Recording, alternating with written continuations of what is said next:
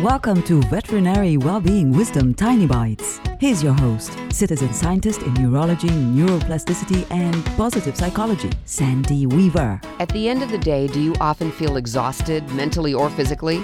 There's an adage that says you can't pour from an empty cup. Let's pretend you're the cup. You pour yourself out for others all day, every day.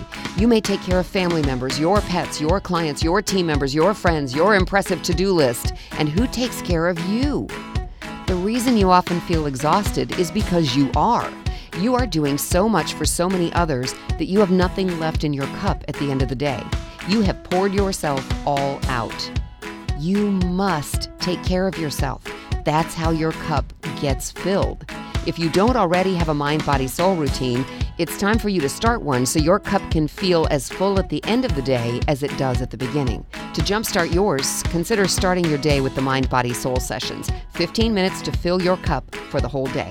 The link is in the podcast notes. For tools to create more success in your life, visit centerforworkplacehappiness.com. Want more tiny bites of veterinary well-being wisdom? Subscribe to the podcast and share it with your friends. And there's lots more at centerforworkplacehappiness.com.